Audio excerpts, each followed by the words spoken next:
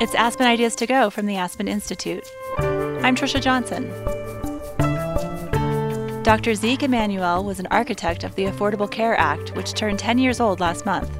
With the COVID-19 pandemic, people are losing their jobs, and with that, their health insurance. If I think about the coronavirus situation, one of the things that is quite clear is that it's filled with uncertainty. And one of the many uncertainties is, how do I maintain coverage?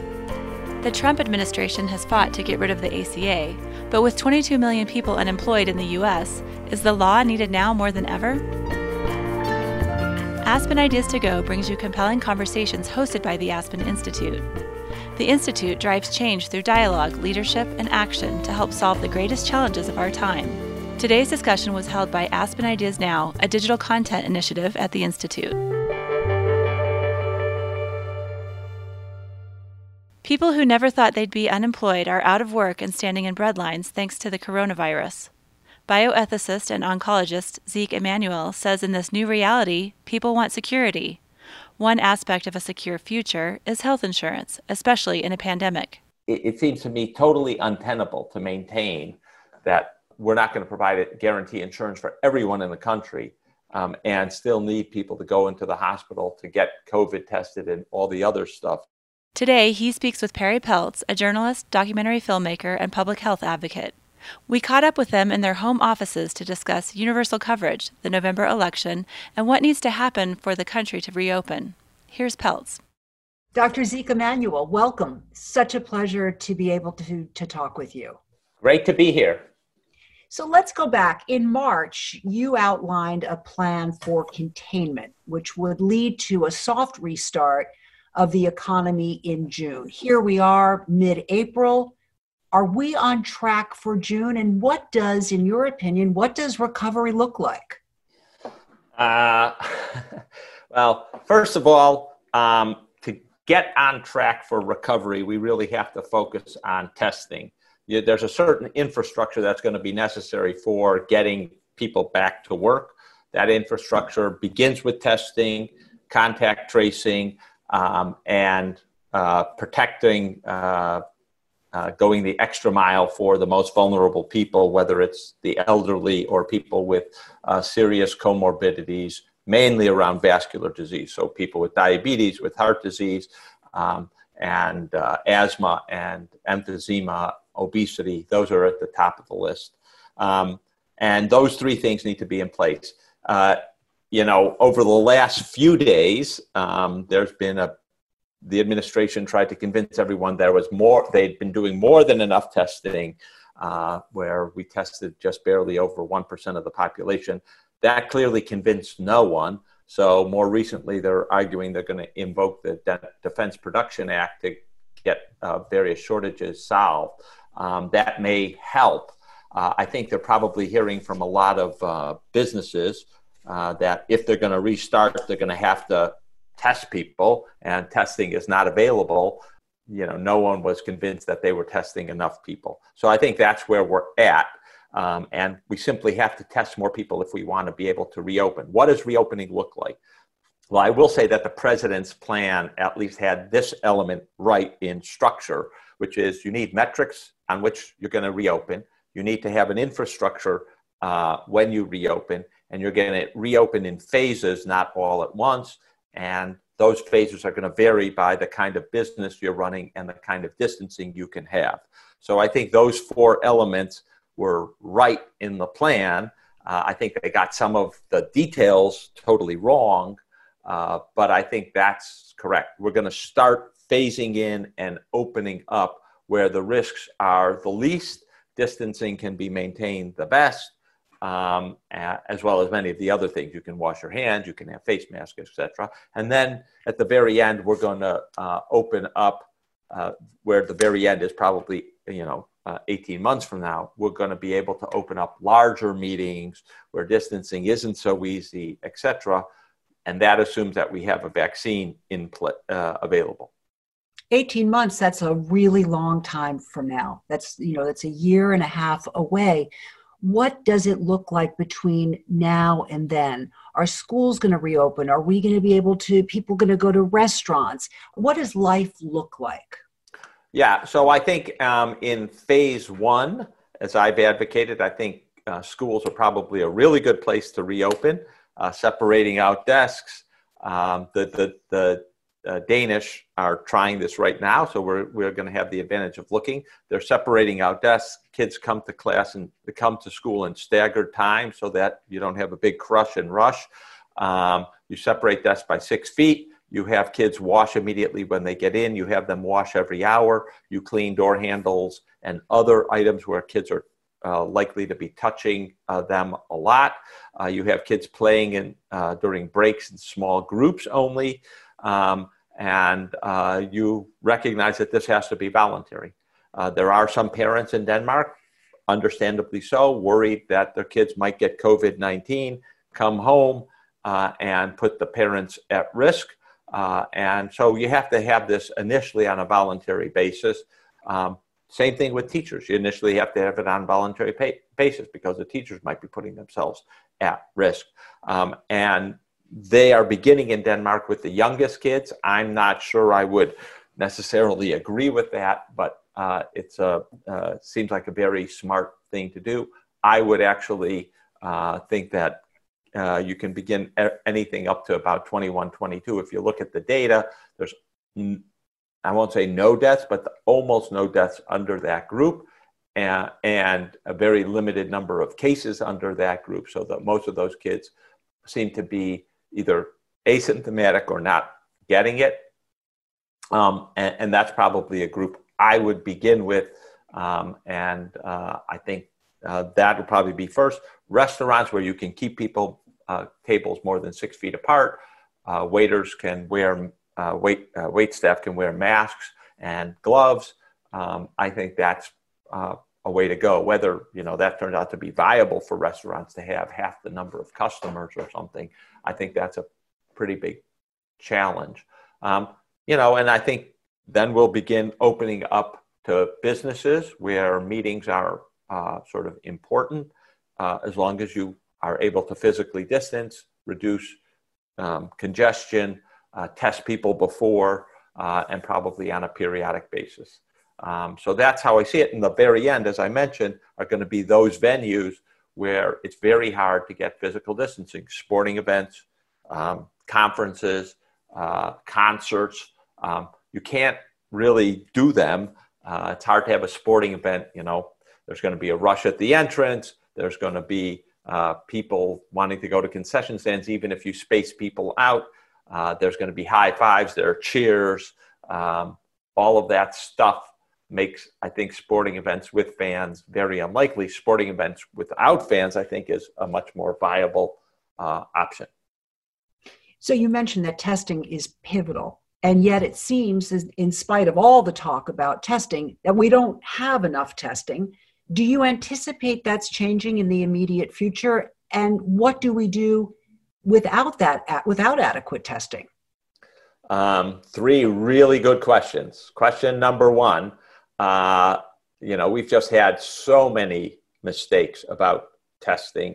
And every time everyone says we got testing under control, we clearly don't have testing under control. So going out on a limb where I don't control it and saying, oh, we're going to have testing, it's going to be here in 6 weeks, where everyone we want to have tested is going to get it, I wouldn't say that. I think it's irresponsible to say it. And I would say that the administration ought to stop talking about we got testing under control and prove that they have testing under control, rather than say it, because their word on this issue is not good.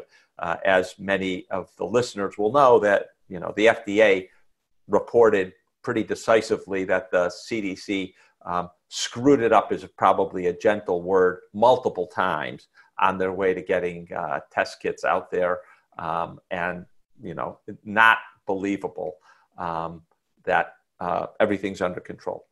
Could we get enough testing in the next 6 to 10 weeks? I think that's probably true, but it depends upon execution, and so far execution has been abysmal. I think there's no way to sugarcoat it, and the administration tried to sugarcoat it last week. Didn't work.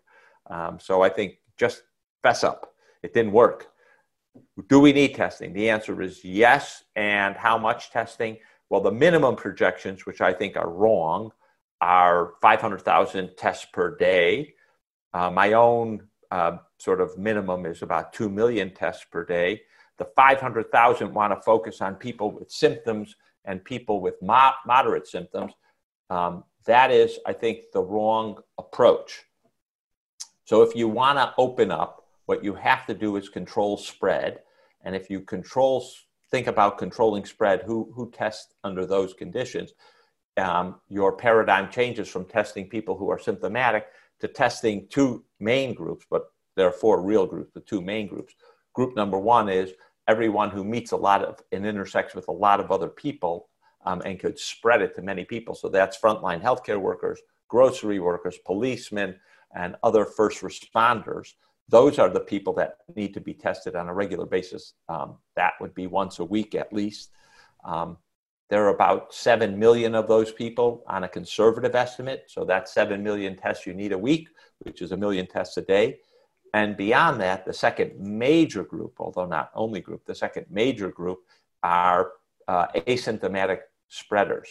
So the people who can really wreak havoc on a system where you're trying to contain and control the COVID virus are people who unwittingly have the virus and go about as if they didn't have the virus. Those are asymptomatic people who don't have any symptoms and could spread the disease. By the way, we've seen that in other, not pandemics, but other infectious spreads. Typhoid Mary is a famous person who, a woman who worked in kitchens, didn't know that she had typhoid and spread it to many, many people in New York. So I think the same thing is true here. You've got to test asymptomatic people. You know, I allocate an extra 1 million a day for that, which I think is kind of the right number if you think that somewhere between 25% and maybe as high as 60% of people who get COVID-19 infection are asymptomatic. That 60% number comes from the USS Teddy Roosevelt, where 60% of the sailors who were COVID positive had no symptoms at all. Zeke, you talk about testing being critical. Contact tracing is obviously an important part of that, but comes with lots of challenges, most notably privacy. How are you thinking about contact tracing, and explain how you imagine it to be? So look, contact tracing in the old days was a sort of gumshoe operation, someone going out and finding all the people you connected with. We have to use technology today. First of all, the virus is spreading so fast. And second of all, we have the technology. You know, Facebook clearly knows when you leave your house, who you interact with, and we need to use that technology. We can't trust Facebook, point blank. So we have to be able to give that data to some independent organization and under two very, very important conditions. Important condition number one, never going to commercialize the data, not going to share it with anyone else. And important condition number two, the data gets destroyed, non-merged. We're not talking about we keep a shadow part of it. Destroyed every 45 days, the data from gets destroyed from the previous, that's 45 days old, because it's no longer relevant and you need to junk it. I think that's going to be essential. Are we giving up privacy? Well, if we give it to a trusted organization that isn't commercializing it, that isn't merging it with other personal information, and that destroys the data, I don't think in any long-term basis we're giving anything valuable up. Is it a risk that some players might not play ball? Facebook might not play ball. We already give them a lot of data that we don't realize and a lot of power over our data. And they need to be better players in this game. And I don't think big tech has stepped up in the way it should to help fight this. Now, maybe they're just worried, but I think if they're worried, that just attests to how untrustworthy we think they are. So I think, contact tracing needs to be done, and it needs to be done in a high-tech way. So let's go from, if we think about testing as sugarcoating, let's just move to confusion. And that is a certainty we know is that millions of Americans have lost their jobs. And with that, they lose their health insurance. The Affordable Care Act, which you designed, would have allowed those people to get that coverage. Here's the confusion. The administration is trying to get rid of the ACA, and yet it's telling people they can still sign up for insurance. Can you help us make sense of all of this? No, it's a contradiction. Okay, good. Next question. It's a contradiction in terms. Look, I think one of the things that's going to clearly, if I think about the coronavirus situation, one of the things that is quite clear is that it's filled with uncertainty. And one of the many uncertainties is, how do I maintain coverage? 22 million people have lost their jobs. They're going to lose their health insurance pretty damn soon. And, they're not going to be happy about that. They could either buy into the exchange if their income is high enough, or they could get Medicaid if their income is low enough, except, of course, in those 14 states that have decided they're not expanding Medicaid. It seems to me totally untenable to maintain that we're not going to provide a guarantee insurance for everyone in the country and still need people to go into the hospital to get COVID tested and all the other stuff if it's necessary, or if, God forbid, they get sick from COVID, not to go into the hospital because they can't afford it. We need those people to take care of themselves so that they don't spread it around. So I think one of the things you're going to see coming out of this situation is some renewed effort to get universal coverage. And I think, not just universal coverage. One of the things we're also seeing is, a lot of people are unemployed who never thought they'd be unemployed, are having to be in bread lines, who never thought they would have to get free food. We're going to have to bolster the food stamp system. Another thing we obviously have to bolster is the whole system related to unemployment.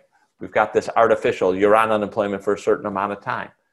Why are we, business cycles don't respect 13 weeks, 26 weeks, whatever the period of time is, right? We should have unemployment to the change in the business cycle. I think you're going to see a lot of changes to shore up the safety net because people want security. So here we are. It's the 10th year anniversary, correct, of the Affordable Care Act? Yeah, it was just almost precisely a month ago. Well, here we are at an incredible moment at the 10th year anniversary. And I'm curious, what's your thinking right now about the Affordable Care Act and universal health care coverage? You just mentioned universal coverage. Where's your mind at on that? We clearly, the ACA made a good dent, got 22 million or so people coverage. We made a good dent, I think, on cost control. But it was, it didn't fix the system. If anything, I do think one of the things we can be criticized for is that we made it a little more complex, adding into an already complex system, the exchanges.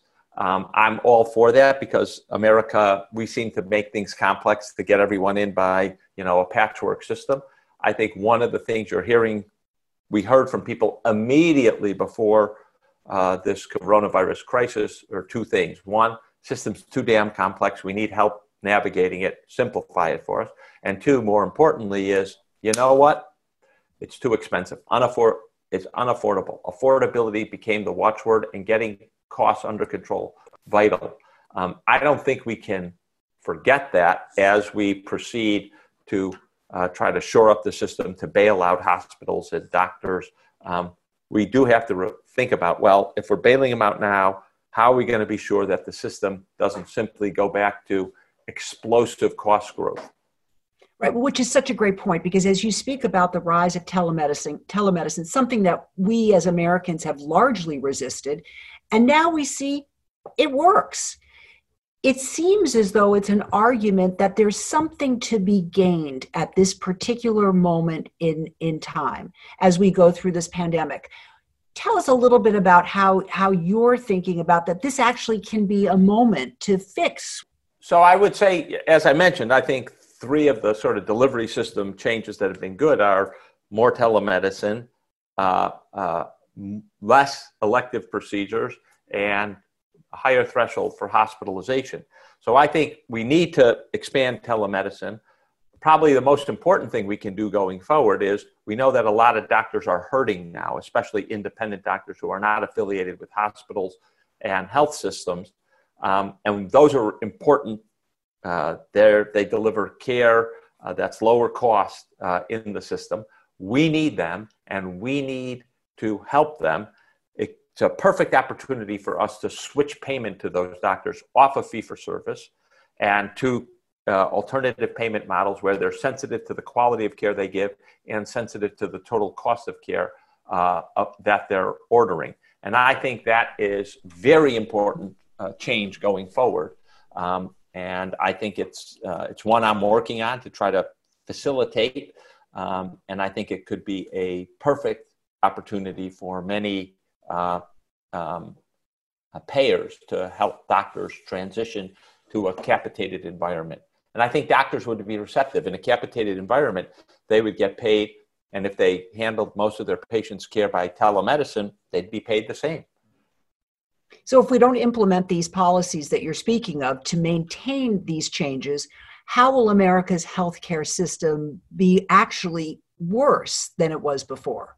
Because prices will go up again. They'll just keep going up because we will have done nothing to, we'll just have spent hundreds of billions of dollars shoring up hospitals and other parts of the healthcare system, and we'll have done nothing to make them change for that kind of money. And I think that's a mistake. Let's back up a little bit if we can. As we think about recovery, the assumption is that for those of us who have been lucky enough to shelter at home, work from home, we understand that we are, as we start to return to a world, we're taking on a certain amount of risk. How do you think about risk at this particular moment, assuming that, let's say at the best case scenario, a vaccine is 18 months down the road? That sounds even optimistic at its face. How are you thinking about this plan to end this crisis? I think that's a great question, and at its heart, we all have to recognize life has risks. There's nothing we do in life that doesn't have risks. You know, I used to get calls when there were infections in China or Hong Kong or issues, in part because I'm the vice provost for global initiatives and we send students overseas. So people think, he's got some understanding of what the risks are in various countries because he's sending students there. And they would say, should I go? And I would say, how are you getting to the airport? Oh, I'm driving to the airport. What are you asking? And I said, okay, that's the riskiest thing you're doing. I used to go to, India and Israel, and the riskiest thing I did is get in the car once I landed. And so we have to recognize every part of life has risks. Driving, I'm a big bicyclist. Bicycling has risks. Swimming has risks. And so we need to understand that we are going to have to accept some risks related to COVID. And the real question for us is, how do we minimize those risks? We're not going to get rid of them until we get a vaccine. And even then, a vaccine may not be 100% effective. How are we going to minimize them? And what do we need to do? How much risk are we willing to take on in exchange for reopening the economy? And I think as a society, we haven't wrestled with that yet. And we haven't wrestled with, the fact that the risks are not evenly distributed in society. Let's face it, people over 70 have a lot higher risk. People with comorbidities have a lot higher risk. So we're going to have this conversation. And I don't know that I know that we haven't done, actually, better to say it that way. We have not done the analysis of, okay, if we increase people's risks this amount, here's what the economic benefit will be. Here's what the health, how much more people, unfortunately, dying from COVID we're likely to get. And does that seem like the right trade-off? And that that's a conversation we're really going to have to begin to have and not just stumble our way into it. And I don't think, it's not like the United States is unique. I don't think any country's had that conversation because no one has produced that kind of trade-off understanding. And I think we have to have that. So let's talk about a vaccine for a moment, because again, it seems to be one of these areas where there's a lot of confusion. Sometimes you hear that we have never moved as quickly as we have for a vaccine. Same question for therapeutic interventions. And yet another group that says the fastest we've ever produced a vaccine was 4 years. So what do you think is realistic? Because you're right, this sort of makes a big change when we have a vaccine, right? That then you really start to see something that looks like recovery. No, it's really, it's back to that? normalcy if we have an effective vaccine. So I unfortunately, I'll be just blunt. I vacillate between optimistic and pessimistic, and I can't tell you what swings me. But so on the optimistic side is we've got many super smart people working on it. We've got many more platforms to try RNA vaccines, DNA vaccines, cold virus with RNA placed in them, whole inactivated virus vaccines, live attenuated virus vaccines. And we've got a lot of experienced companies and a lot of ingenious startups all working. So that's the optimistic. And I think we're also recognizing we can probably get into we're already in human testing, but we can get into human testing fast. We can assess the safety relatively quickly, and then quickly move to a phase 3 test, which assesses the effectiveness of these vaccines. And let me say, it is not as if these kind of vaccines don't have serious risks. They do have serious risks, especially the risk of what's called antibody-dependent enhancement of the virus, where you give a vaccine and it actually makes the disease worse. It brings more virus into, say, the lungs and activating the immune system for more damage. So there are some serious risks, and we have to assess for them. Nonetheless, having said that, we're not likely to get into phase 3 testing. First of all, phase 1 testing really for safety. Moderna started it already, but seriously, it's like late summer, early fall. And we're going to have to test 2,000 people, looking for both safety, but also are they producing antibodies to the virus?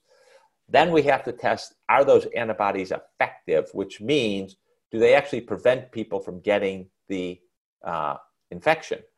And that's going to be a bigger trial. Probably Johnson & Johnson has been talking about 12,000 to 20,000 people. So those are, pretty substantial size trials, and you have to, make a pretty good assessment.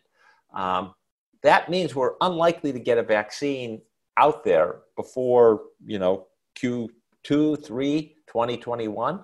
And that also means taking a risk of, if you can get to the phase 3 test for effectiveness, beginning to produce the vaccine, even though you don't know it's actually going to be effective. So I think that's the optimal scenario. And I should say, a lot of these new platforms, the DNA, RNA platform, we've never produced a vaccine against viruses successfully from them. Doesn't mean this isn't the case, but it does mean curb your enthusiasm, I think someone told me. Let's be a little prudent before we bet the farm that it's going to happen. So that's my thinking about this. Now, the reason to be pessimistic is what you said. The fastest we ever got a vaccine is 4 years. Even if we cut that in half, it's still 2 years. That's 24 months, not 18. Every month is more people dying. I mean, there's a reason to be cautious and not assume that everything's going to be hunky-dory even in 18 months. So, and are you any more bullish when it comes to therapeutic interventions? No, if anything, a little less bullish. Really? Yeah, because so all the therapeutics we're trying today, the remdesivir, the hydroxychloroquine, all of them are things we've taken off the shelf that we're trying, that were developed for other diseases that we're trying to use in the context of COVID. Now, that works sometimes. We have had, say, thalidomide developed for one condition. It really works in cancer. We had Viagra, which we were developing. Pfizer was developing for blood pressure. It works in erectile dysfunction. Yeah, that worked well for them. It did well, but it's not the usual where you try to develop a drug for X and it really is effective in Y. That typically doesn't happen. So that's the first point. So what we're really going to need is drugs developed for coronavirus to work in coronavirus. The second thing is that in a lot of situations, like HIV, like hepatitis C, like cancer, where I practice, you need multiple drug regimens. A single drug tends not to be good enough because viruses or cancer cells tend to become resistant to them. So then you say, well, for an effective treatment, we're going to need multiple drugs against coronavirus. How long is it going to be to test multiple drugs? And that's why I become even more pessimistic about getting an effective treatment for coronavirus. Yes, we might find one drug and it might be moderately successful or effective, but I don't think it'll be the idea of a magic bullet. I think is wrong. Let's talk about healthcare politics for a moment, if we can. We are obviously in an election year. You have said that Medicare for all obviously seems to be attractive because of the security that people are looking for. I didn't say Medicare for all. You didn't hear me use that phrase. I said providing coverage for everyone. There are a variety of ways you can do it. Medicare for all is not the only way. Okay, so how do you think this all impacts the presidential election? Well, I think what we've seen is that people are having faith in government once again. They really want the government to do something, and they recognize having a competent government's good. I think if we're in roughly the same state we are today in November, and there's not too much voter suppression and other shenanigans, I think the Democrats are going to win. I don't think there's any question about it. I don't think the administration has shown itself very competent in battling this crisis, and I think 22 million people unemployed within a month tells you a lot. And I think as much as you want to sugarcoat it, as much as people want to blame other countries, other groups, Obama, people recognize we were warned in January. We didn't take it seriously. We didn't prepare. There were multiple attempts to play it down. And I think that doesn't bespeak competence to people. And I think if you think this election is about suburban women, a sort of broad categorization of people who are the swing here, what do they care about the most? Protecting their children. Have their children, in terms of schools, in terms of health, in terms of livelihood, in terms of food security, have they been protected? I think they're really upset. They're home. Maybe they're learning online, but probably not as effectively as if they were in the classroom. And I think that's just not a good place. And if we can't start school in fall, and I'm skeptical that we're going to be rushing there, I don't know. I just don't see how this plays well. So, and typically, the party of government are the Democrats, not Republicans. Right. Well, and before the pandemic, before the novel coronavirus came to the United States, we all already knew about racial-wide disparities when it comes to healthcare. Absolutely. Right? Yep. Absolutely not new. Breast cancer, prostate cancer, you name it. Every aspect of healthcare. Exactly. And it seems especially bad right now with COVID-19. The African-American community seems incredibly vulnerable right now. Talk to us a little bit about that, and how can you even begin to wrap your head around a way that we can fix this incredible inequity that exists in this country? So there are three things I think to focus. First of all, there are some health conditions that seem much more prevalent in the African-American community, are more prevalent in the African-American community, that are comorbidities that predispose you to a very getting COVID-19 seriously, right? Diabetes, higher in the African-American community, obesity, hypertension. These are conditions that we know are associated with bad outcomes from COVID-19, more prevalent in the African-American community. Second, we know that there are disparities in access to high quality care, that the facilities are not there. We have to do a better job. How we do a better job, I've made various proposals around getting doctors to serve these people, these communities more. How do we do that? Well, you can sort of have education that's subsidized if people go work in in areas that don't have a lot of physicians or nurses, inner cities, rural areas. I think paying for people to go to medical school and forgive their loans if they go and serve in these underserved areas and in underserved activities like primary care, like psychiatry, like pediatric specialties. I think that'll help bring a lot of talent to the community. And the last thing I think we need to recognize is public health is critical here. This isn't all about healthcare. It's about eating right, exercising, not smoking. It's about the kinds of investments that people make when they see a long-term and positive future. And we have to get more of that into the community. One of the studies I did, I don't know, it's published about 4, 6, 8 months ago, something like that, was we looked at those communities where the difference in life expectancy is narrower between high income and low income people. And it turns out that the only thing we found that actually narrows that gap is communities that have high social mobility, where people from the bottom socioeconomic status can imagine that they will climb up and into the top. And we have to return America to a land of opportunity where people can imagine that they will actually have real possibilities of increasing their income above what their parents earned. And I think thinking about the policies that we need to put in place for increasing social mobility, especially among minority communities, is going to be really important. Top of my list is early childhood interventions. We know they make a huge difference for educational attainment, staying out of the criminal justice system, and long-term economic returns. So that's one kind of program that I think would be very effective. It will take a long time to work through the system and make a big difference, but it's also the program we know has the highest returns. For every dollar that the government spends on these kind of programs, the returns are $7 to $15, which is a great investment. And we just need to do that. Talk to us about your new podcast. It's called Making the Call. Yeah. Why did you, a very busy guy, decide to get into the podcast game? Well,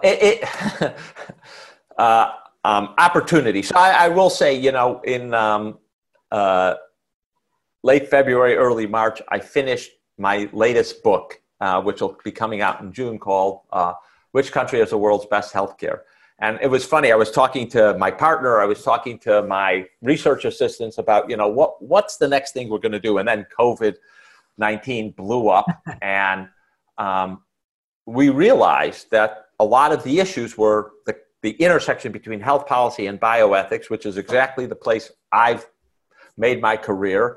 And a lot of people were asking questions about, we're talking about rationing, we're talking about issues related to quarantine, to isolation, issues related to disparities, issues related to bringing more mental health, things that I've been working on and really thinking about for years. It's like, let's do a podcast. We realize now more than ever just how important good communication is around public health matters. So thank you for the work that you're doing with your podcast. And as we think about wrapping up our conversation, I'm curious, as a physician, as somebody who thinks about the larger public health issues, what's been your biggest surprise about COVID-19 since you started looking at it? How devastating it is. I don't think I, at the start, really appreciated how bad it could be, frankly. I remember looking at it and I was like, oh, all right, maybe we'll get, it'll be add on to influenza, but some of the people who might have unfortunately died of influenza will die of COVID. We'll get it contained. But, I hadn't thought about it as the big pandemic. I began thinking about pandemics in 2005 when the Department of Health and Human Services released its pandemic preparedness report. Secretary of HHS Mike Leavitt commissioned that report, and they talked about how to prioritize people for vaccines and ventilators and other things should an influenza pandemic occur. And they got it wrong. I knew they got it wrong. So I wrote my first big paper on pandemics, arguing that their allocation procedure was wrong. To their credit, they then had a group think about it, but also interviewed the public, and the public agreed with the proposals we made about, prioritizing kids ahead of elderly adults with comorbidities if a pandemic comes. And then I've spent really the last 15 years thinking about preparation for pandemics and the ethical issues that go into it. And I taught a course at Penn. I've taught a course at Penn called Rationing and Resource Allocation, where some of the big issues revolve around preparing for a pandemic and the rationing that would have to occur and how you plan for it.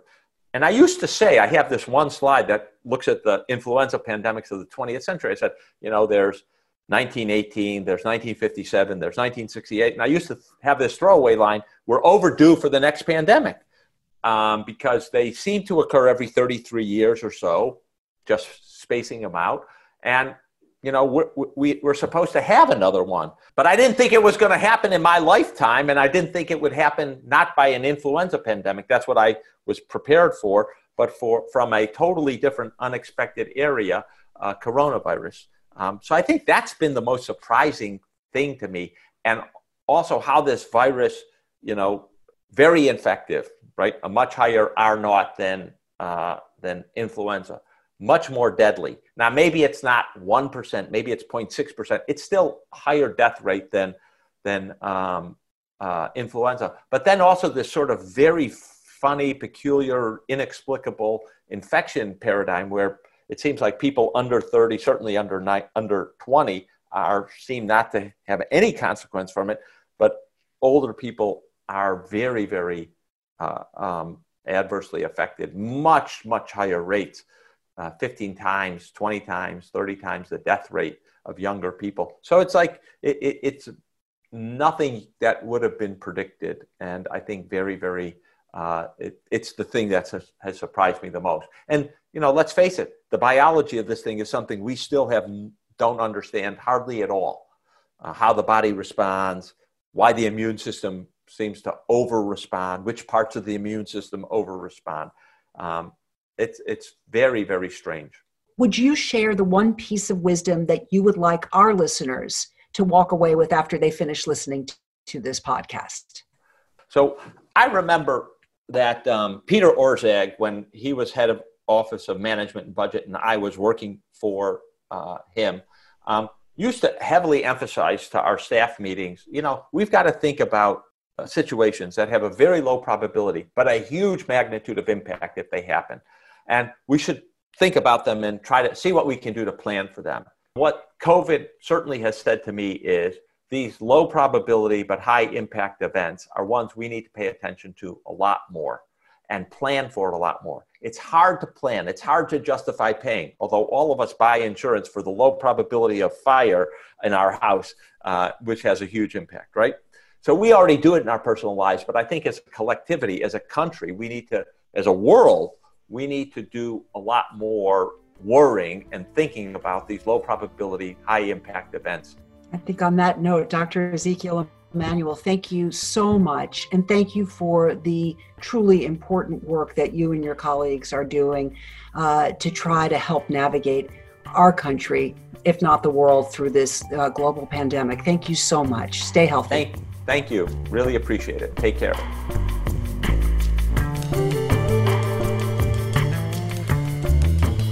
Zeke Emanuel is the former Obama White House health policy advisor. He's the co-host of the podcast, Making the Call. Perri Peltz co-directed and produced the 2019 HBO documentary, Alternate Endings, 6 Ways to Die in America. Their conversation was held April 20th.